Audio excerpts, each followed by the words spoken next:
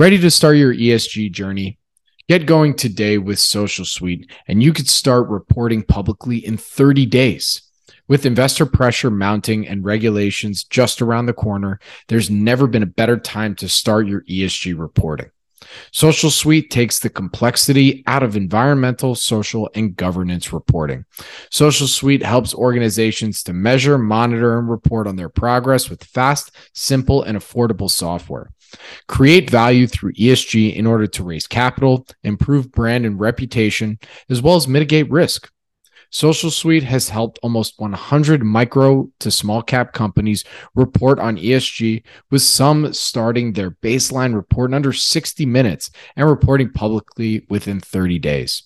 ESG is a lot easier than you think, and you're probably already doing it. So take your sustainability reporting to the next level with measurable progress. Start your ESG journey today with Social Suite, an ESG software company for micro to small caps. Visit socialsuitehq.com. That's social, SUITEHQ.com to learn more.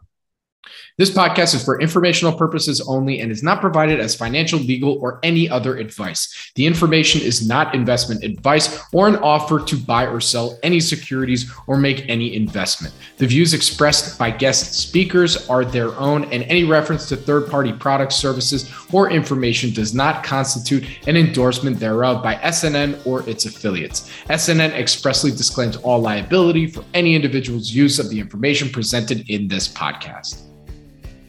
My guest on the show today is Greg Reid, President and CEO of Kraken Robotics. It's a publicly traded company. I got two symbols for you: PNG on the TSX Venture and KRKNF on the OTCQB. Kraken Robotics, Inc. is a marine technology company providing complex subsea sensors, batteries, and robotics systems. Their high-resolution 3D acoustic imaging solutions and services enable clients to overcome the challenges in our oceans safely, efficiently, and sustainably. Kraken Robotics is headquartered in Canada and has offices in North and South America and Europe. Kraken is ranked as a top 100 marine technology company by Marine Technology Reporter. Since I first interviewed Greg back in 2017, the company has grown to the point of announcing on January 12, 2023, they expect to report $40 million in 2022 revenue, up 56% year over year. I wanted to invite Greg on to better understand the inflection points resulting in revenue growth, geopolitical tailwinds, commercial opportunities outside their core defense customer base, and Greg's 3 to 5 year vision for Kraken Robotics. Kraken Robotics will also be presenting at our upcoming investor conference, the Planet Microcap Showcase Vegas, happening on April 25 through 27, 2023. Registration is complimentary, so you can do so at www.planetmicrocapshowcase.com. And with that, please enjoy my conversation with Greg Reid, President and CEO of Kraken Robotics. Greg, thank you for joining me today. How are you doing? Bobby, excellent. Much appreciate getting back to chat with you again. It's been quite a while. That's for sure. It's been a long time, and I'm thankful that you took an hour out of your day to come. Let's get the full update on what's been going on at Kraken, and just for folks to know too. If you're interested in meeting Greg in person, they're actually Kraken's going to be presenting at our upcoming conference in Las Vegas, the Planet Microcap Showcase, April 25 through 27, 2023. To register for that, to meet Greg, go to planetmicrocapshowcase.com. End of shameless plug. Back to us, Greg. So, like I said, I've known the company forever. We've done some short form interviews in the past at other conferences. And, the company has really started to hit some of those marks that, we publicly talked about in those interviews and that you've have made goals for yourself over the years. So, I really wanted to take some time and do a full kind of wrap for those that don't know the Kraken story and how you got to where you are today and where you want to go in the future. But to start, for those that haven't seen an interview, never heard of Kraken Robotics, or have no idea about underwater drones or technology, anything like that, what would you say is the one line that best describes Kraken Robotics? We would be we'd be a defense technology company focused on the underwater robotics domain. And what we do is we provide both very high resolution sensors and underwater batteries and robots that allow our customers to be able to find very small objects on the seafloor at long ranges. So we're a dual use technology as well. So I mentioned that defense is a large part of our business, but also we provide services to the offshore wind and the offshore oil and gas market. Again, looking for small objects on the seafloor or being able to show images of things that are buried underneath the seafloor. Looking back at Kraken's history, when was the company founded, and what would you say was the original thesis for its founding? Yeah, the company was founded in 2012, so 10-year plus old company now, and originally founded on a sensor technology called synthetic aperture sonar. The acronym is SAS, and in effect, this was technology that had been worked on in the military, and Carl Kenny, our founder, had gone to NATO and talked to them about what were some of the upcoming technologies, which were still very expensive, very hard to use military technologies, but would add great value to customers that are operating in the ocean. And so synthetic aperture sonar was where the company was really founded. And typically that meant selling a $500,000 sonar to put on somebody else's underwater vehicle. And as by default, that meant that other people had to sell underwater vehicles first before we had our own sales. So as we grew over time, we started to move up the value chain. And we found a variety of companies that really liked our sonar and were putting them on our underwater vehicles. And then we had some customers come to us and say, you guys are really good at the sonar side of the business. You've integrated on a lot of underwater robots or underwater drones. Can you build us a complete underwater robot or underwater drone? And that effort really started in 2015 and resulted in our first underwater product, our own complete system called the Catfish. The first delivery was in 2018. So the Catfish today is a key driver of our business. And what it meant is we were going from selling a $500,000 piece of equipment to selling about a $5 million fully integrated underwater drone with the launch and recovery equipment, predominantly to militaries around the world. Absolutely. I mean, remind me, when exactly did you come to the company? Because I know Carl founded it, and then I started in 2015. Okay, that's what I thought. So I started as the CFO and have, over time moved in the COO role and then the president and CEO role just at the beginning of this year. So, I mean, 8 years ago when you first started out, I mean, was, evolving from, kind of the $500,000 add-on, so to speak, to now fully integrated, minimum $5 million type plus product that your clients are looking for. I mean, it sounds like that wasn't the original goal. You kind of just evolved with what the market was asking for. Yeah, I think it's a combination of eventually we knew we wanted to move further up the value chain, but it was a matter of how we get there and how far up the value chain that we go. But ultimately, you're right. Customers came to us and said, are you capable of doing this? Because they saw gaps in the solutions they were getting from other people in the market. And our whole value proposition to date has provided leading edge technology at commercial off the shelf prices, as opposed to military prices from large defense contractors, which are much more expensive than our equipment, and in many cases you're getting similar performance. So customer driven. What's really changed since I joined in 2015. We were 20 employees back then. Today we're around 250 employees. But really, on the defense side of the business, geopolitics has obviously had a big impact on the market. Not only was there an existing upgrade cycle happening in the underwater space, but then you layer on the fact that you've got all these geopolitical hotspots, whether it's the South China Sea, whether it's the Middle East, whether it's the, Russia, Ukraine, and the Black Sea, and even the Arctic today is becoming, as the ice melts and ocean lanes, shipping lanes open up, you've got increased I'll call it competition for resources and land in certain geographies. So all these things play into countries and navies wanting to have the latest and greatest equipment, wanting to be able to protect their national interests.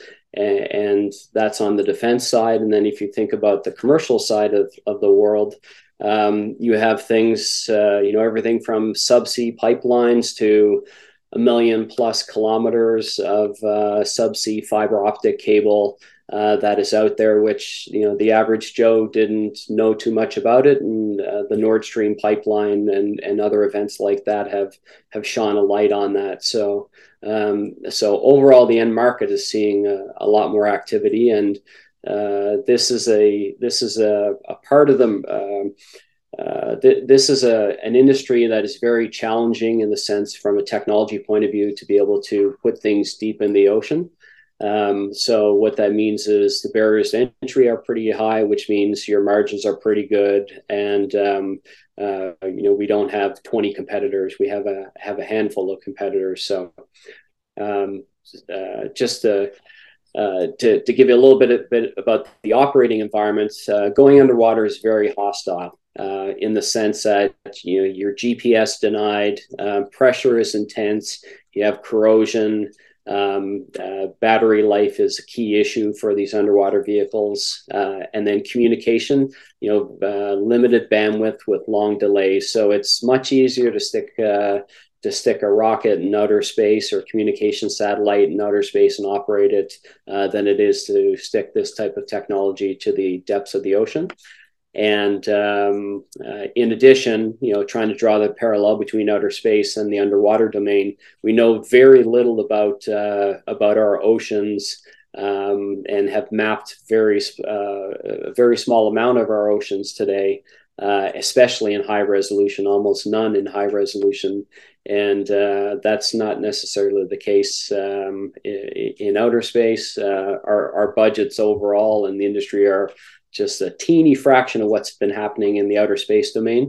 And but eventually that things are starting to open up more and more. The underwater domain is starting to get more attention from a budgeting point of view. Now, from an investor point of view, we're hopeful that companies like ourselves and other companies in the underwater domain, there's a few public companies, as we get increased exposure and people better understand what the opportunity is there, that companies like us will get increased attention in the investment community. That you bring up a really interesting point. I mean, you've said a lot of really interesting points there, but this one hit on my next question a little bit, and that has to do with the idea how there hasn't been as much paying attention to underwater, and then and thinking about that from a defense perspective.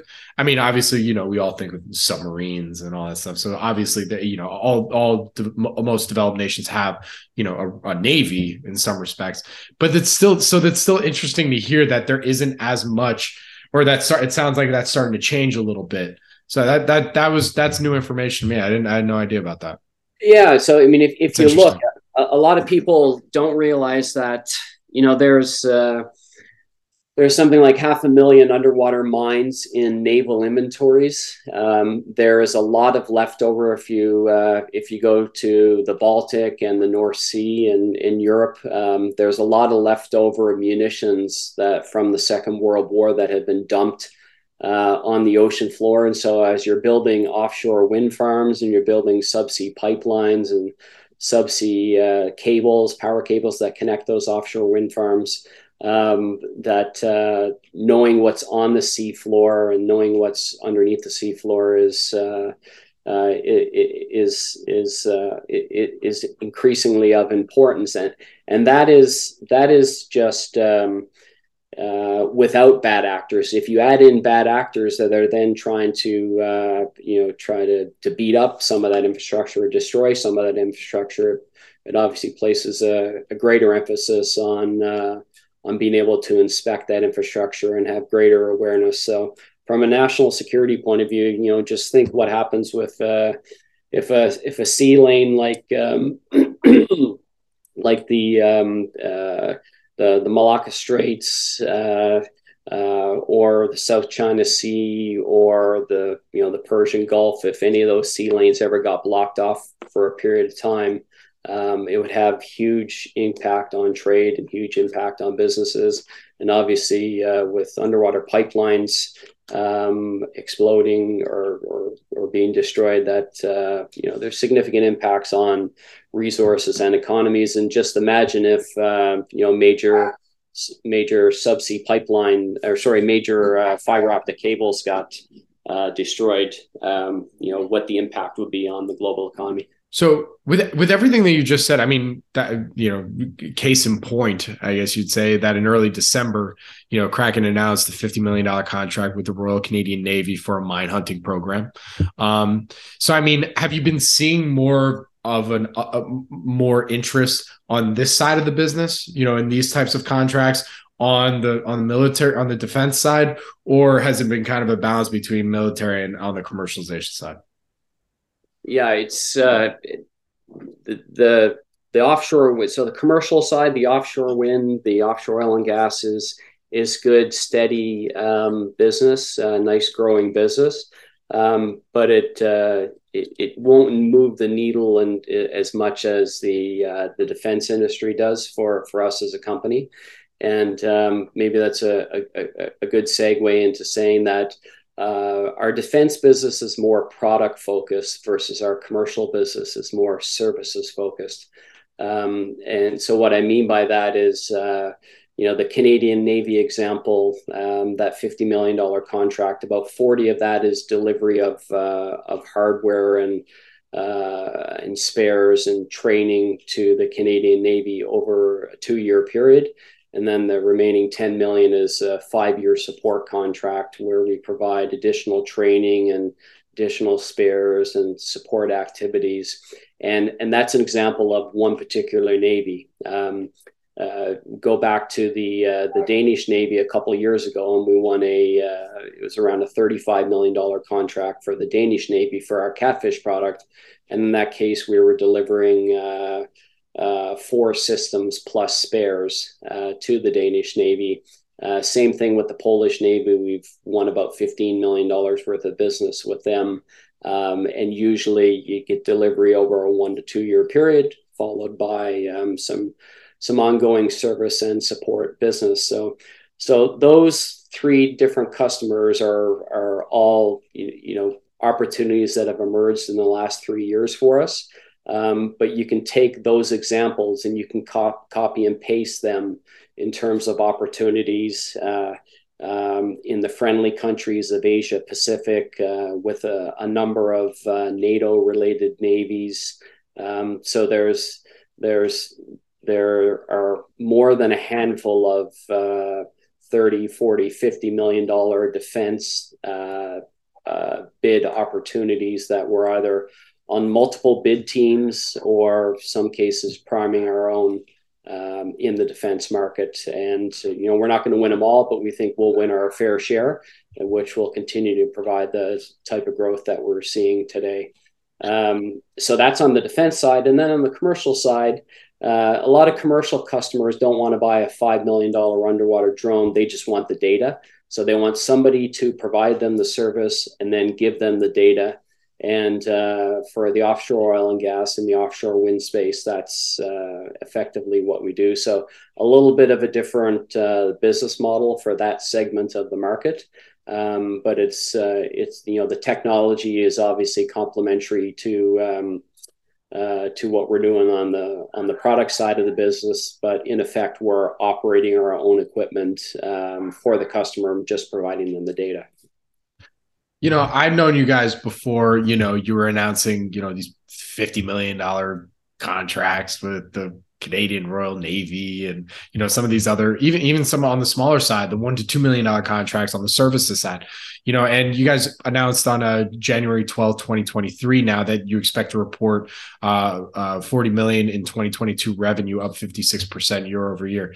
I mean, Greg, in your opinion, you've been there since 2015, 8 years, you've seen the growth of this company. There's clearly an inflection point. In your opinion, what was it? Two things I would say is one was the development of the catfish product, which we're starting to sell. We're starting to sell full complete systems as opposed to being reliant on other people's sales to sell a $500,000 sensor. And then the second thing has really just been the ramp of the upgrade cycle along with geopolitical events in the defense industry. So you've got this, industry wave that is happening on the defense side. And in addition to that, we've got the right technology at the right time. As I mentioned earlier, there's when we bid on a number of these programs, it's us and, maybe two, maybe three other companies that are competing. And the other ones are often large defense contractors. There's not a whole lot of new startups in the space. And many times these programs we will get pulled in. So, we might end up as a subcontractor, but a key technology provider to anybody from a Lockheed Martin to an Atlas Electronic to an Ultra Technologies. These are big European defense contractors. So that's really what the inflection point has been is moving upstream on the technology side, and then also the industry inflection point. Absolutely. I mean, speaking of competitive landscape, you mentioned there's usually like one, two, maybe three other players that are in there. Can you give us a better understanding of who you're really competing against? And you kind of already talked about what your value prop is compared to them, but I'm just curious as to what that landscape looks like. Yeah, and it's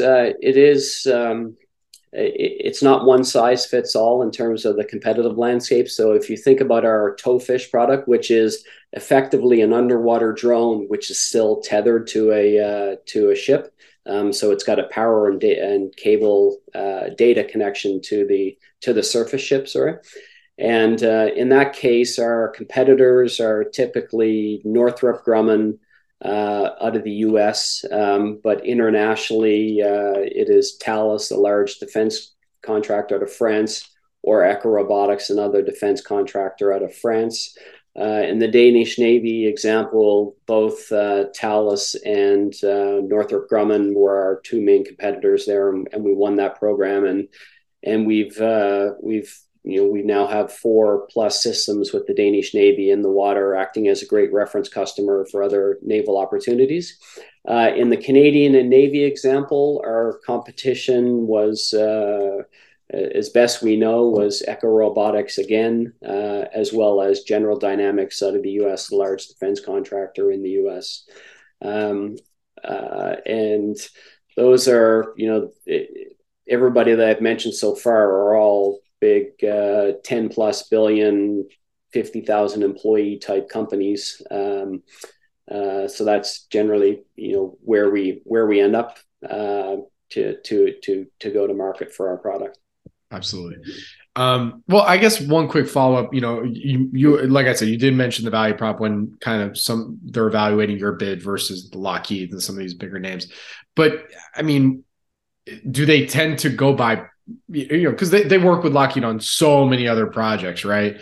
There and some of these other firms. So I'm sure there's a bit of like glad handing behind the scenes of like, hey, take on this project, or if you take on this or that. I mean, I don't want to assume that's the case, and yet you're still going up and competing against that.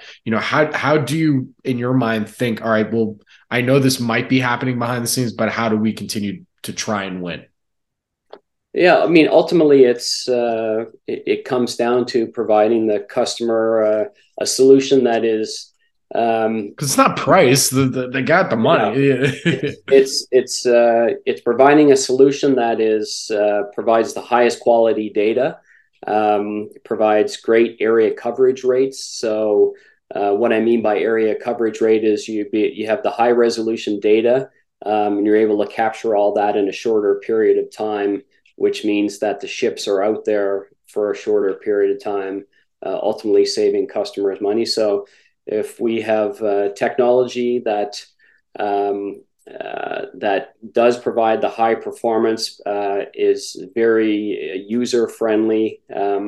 Historically, this type of technology required a bunch of PhDs out there in the field to operate that. So we spent a lot of time in terms of developing the user interfaces to make the technology easier to use. Spent a lot of time in terms of training customers, and a lot of times a lot of effort in our customer support group to really provide a complete solution to the end customer.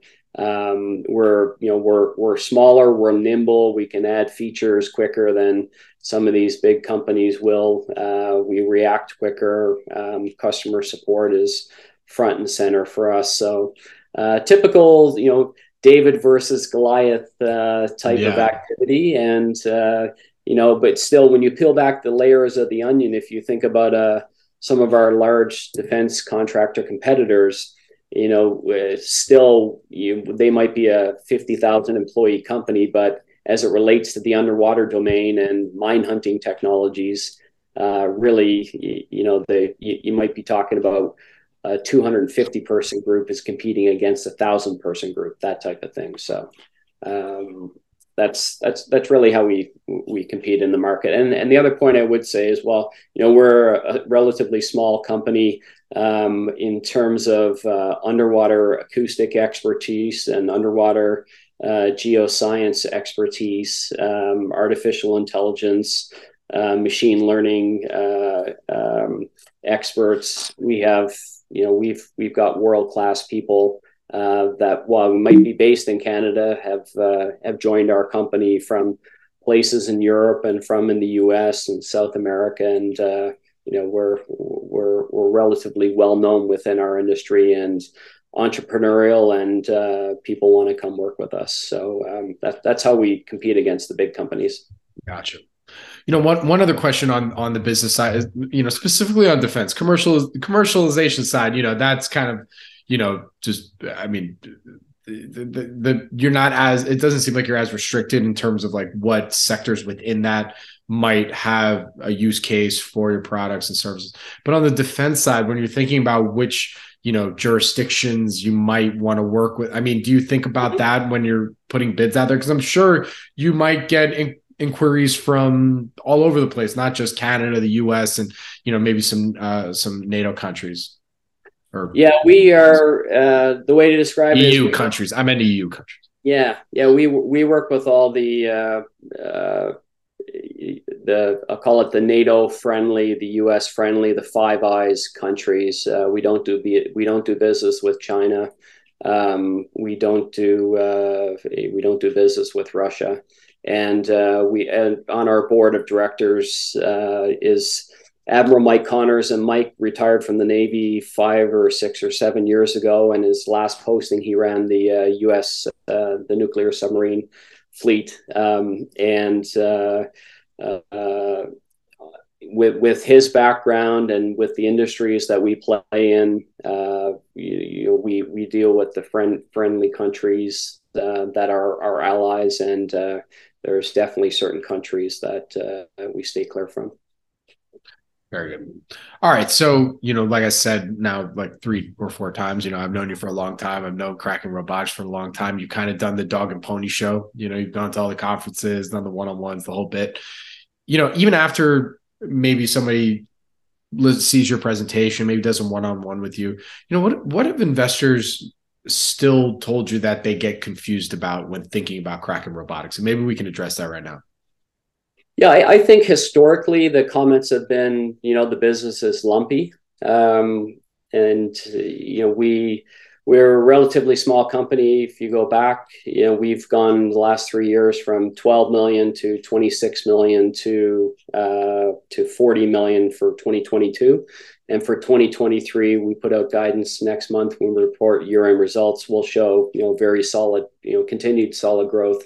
But a lot of times, public company, you get looked at on a quarterly basis. And even when we would do a $26 million revenue year, you might have had, 70% of that business weighted in the second half of the year, of which, 40% of your year happened in the fourth quarter.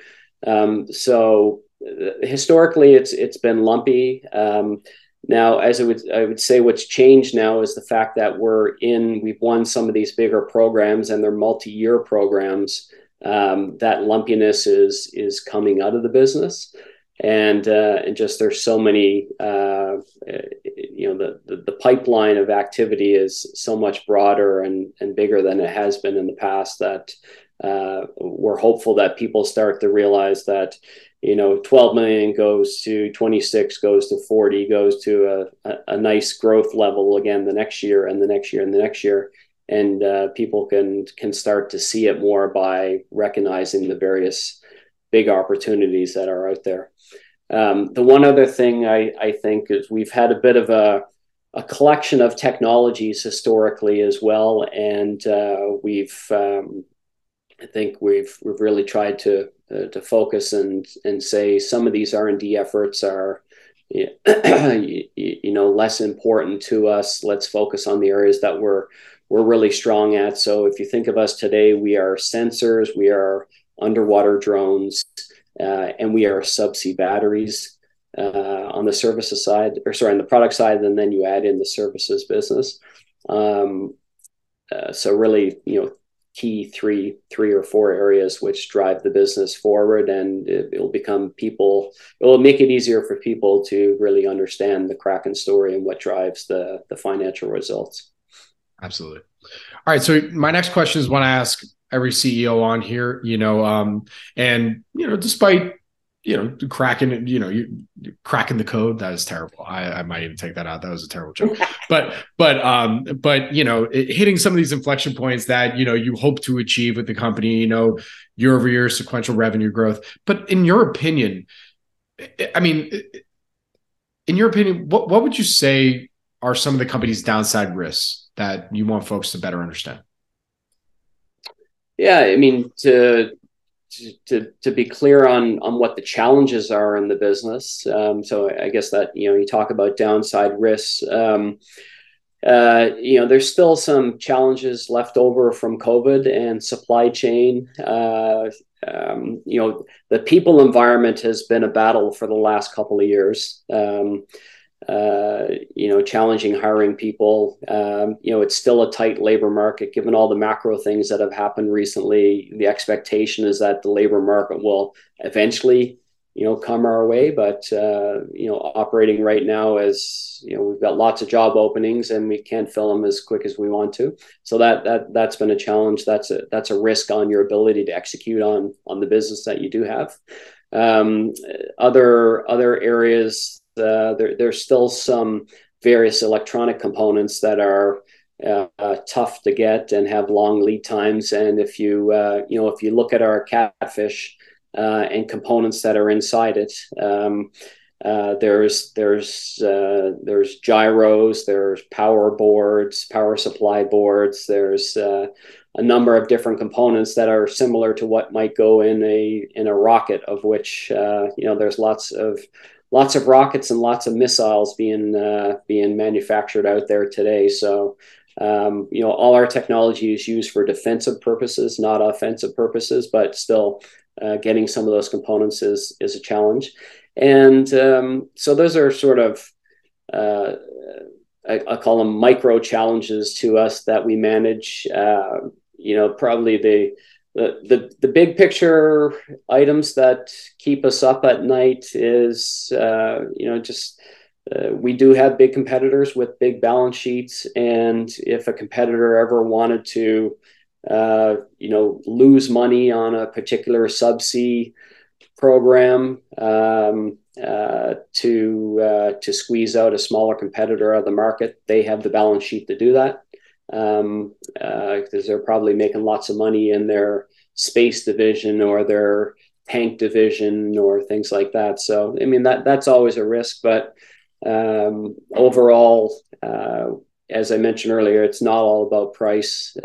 Price is clearly a factor, but it's about performance. It's about customer support. It's about providing the customer user-friendly technology. And so even if a competitor did do one of those pricing, be very, very aggressive on pricing, we think we have a number of other features why we'll still win our fair share of business. Those are probably the three most notable things. For sure. When we talked about the geopolitical tailwind, because that sounds like that was like probably the primary tailwind that really saw much more interest in Kraken and your technology. Is there any risk associated with let's say the geopolitical tailwind calms down a little bit, or there's just, is there anything to think about there, or are we in this world now where like that's just at the forefront, like you need to be thinking about all aspects of defense? Yeah, and we don't want to sound like we're beating the war drums or warmongering, because nobody. Don't worry, I didn't get that at all. Trust me. Yeah. But the reality is, if you look at the last 30 years, it's been a lot. Middle East, the war on terrors, land-based wars, and it's not just Russia, Ukraine. The South China Sea, the global powers, the global powers.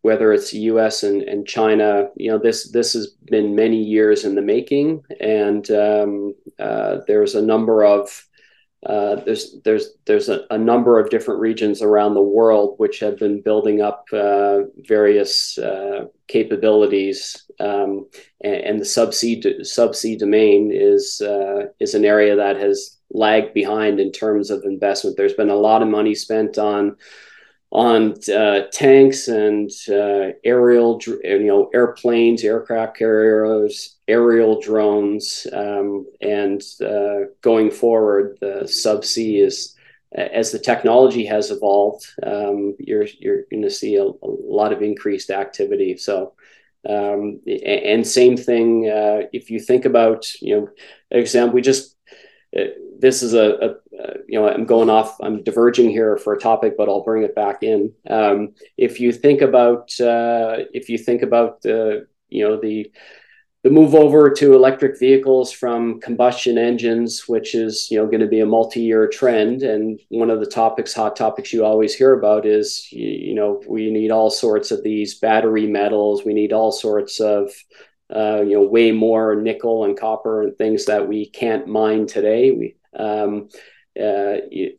Subsea mining, polymetallic nodules on the ocean floor is become an increasing area of exploration. So you got a number of commercial companies out there and a number of governments that are out there that are actually looking for these polymetallic nodules using underwater vehicles.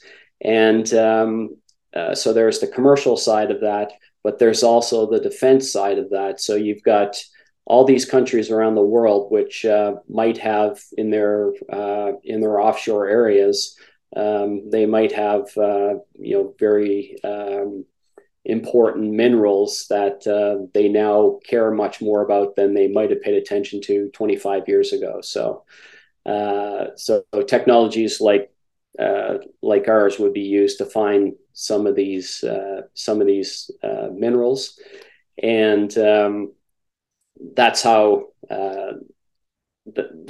you end up with even if the geopolitical situation calmed down, you're still going to have all these various search for resources in the subsea domain that will keep demand pretty robust. Absolutely. All right. Well, I only got a couple more questions for you today, but in your opinion, what is your vision for the company in 3 to 5 years? And what would you say are those inflection points that'll get you there? Yeah, our vision, I mean, overall over the next 3 to 5 years and just for the foreseeable future is we're really about transforming the future of subsea intelligence. So providing the technologies, whether it's underwater drones or underwater batteries that power people's underwater drones or very high-end sensors, it's making this technology more useful, so that our customers know everything about an area of the world that very little is known today, the subsea. So helping our clients explore, power, and protect the planet. That's our vision. And so we're going to continue to do what we're doing, stay on the leading edge of innovation, and continue to supply our complete system solutions to both defense customers around the world as well as commercial customers around the world. And just two areas that I haven't really touched on too much that I just want to make sure that we do talk about. On the commercial side of the market, a lot of people in North America aren't that familiar with offshore wind, but it is big in Europe and it's big in Asia Pacific. And you're going to see and hear a lot more about it in the U.S., both on the East Coast and eventually the West Coast as well. And really, our technologies allow customers to see what's buried in the seafloor or on the seafloor. So when they go to drill in these large offshore wind turbines, they're de-risking their development of those programs because our technologies provide that seabed intelligence. So offshore wind, while not a product sale end market, is going to be a good growth driver to the business. And on the battery side, we talked about it a little bit, but one of the things that's happening in the market is we provide our batteries to subsea autonomous vehicles. So they could be as small as 150,000 or 150 pound drone that gets put in the water by one or two people, to ones that are the size of a school bus. And the ones that are the size of the school bus might do a variety of missions, a lot of clandestine stuff. And that's a segment of the market that is really just starting to emerge now that didn't exist a few years back. And what that means to a company like Kraken is it means rather than selling $1 million of battery per underwater vehicle, we might be selling $6, $7, $8 million per battery, per underwater vehicle. And some of our customers are becoming emerging players in that space. And as a result, tying it all back together, as we look forward, 3 to 5 years from now, we expect to be a multiple of revenues from where we are today, and really driven by system sales like catfish and battery sales into the defense market, as well as offshore wind on the services side. So that's it. Hopefully we're still doing what we're 3 to 5 years from now, we're still having the success, but at a much larger level, providing innovative solutions and very leading technology and fun to work on for our people, and important technology to our customers. So we say internally what we do matters. So we're helping our customers explore, power, and protect the planet. And obviously the protection of the planet and national security issues is dear to a lot of people's hearts. Absolutely. My final question for you before I let you go here today, even though you've been with the company since 2015 as CFO and COO, you just recently there was management transition to you now as CEO of the company. Tell us about that experience, and I guess what the plan is in terms of now as CEO, if there's anything else to report there. Yeah, so that happened. I mean, that had been 6+ months in the making, and officially happened the beginning of 2023. To us, it's business as usual. The last couple of years, we like to say we've been battle hardened by the challenges of COVID and running a manufacturing business during COVID. So we've got a hardened team. We've got a lot more depth to the team than we've had in the last. If we look where we were 3-4 years ago, and my job now is to set the strategy. And is to make sure I have the right people in place to help us execute the strategy. And from that point of view, I think we have a great team now. It was never just Carl Kenny, and it's not never just Greg, or it's not just Greg Reed. There's from public facing point of view, there's that the investors might only see a couple of us, but there's a lot of experience, depth behind the scenes, running a complicated business in a complicated world with some cool technology. And we've got a nice margin business and lots of great growth opportunities in front of us. So business as usual, and let's continue to execute on the opportunity in front of us.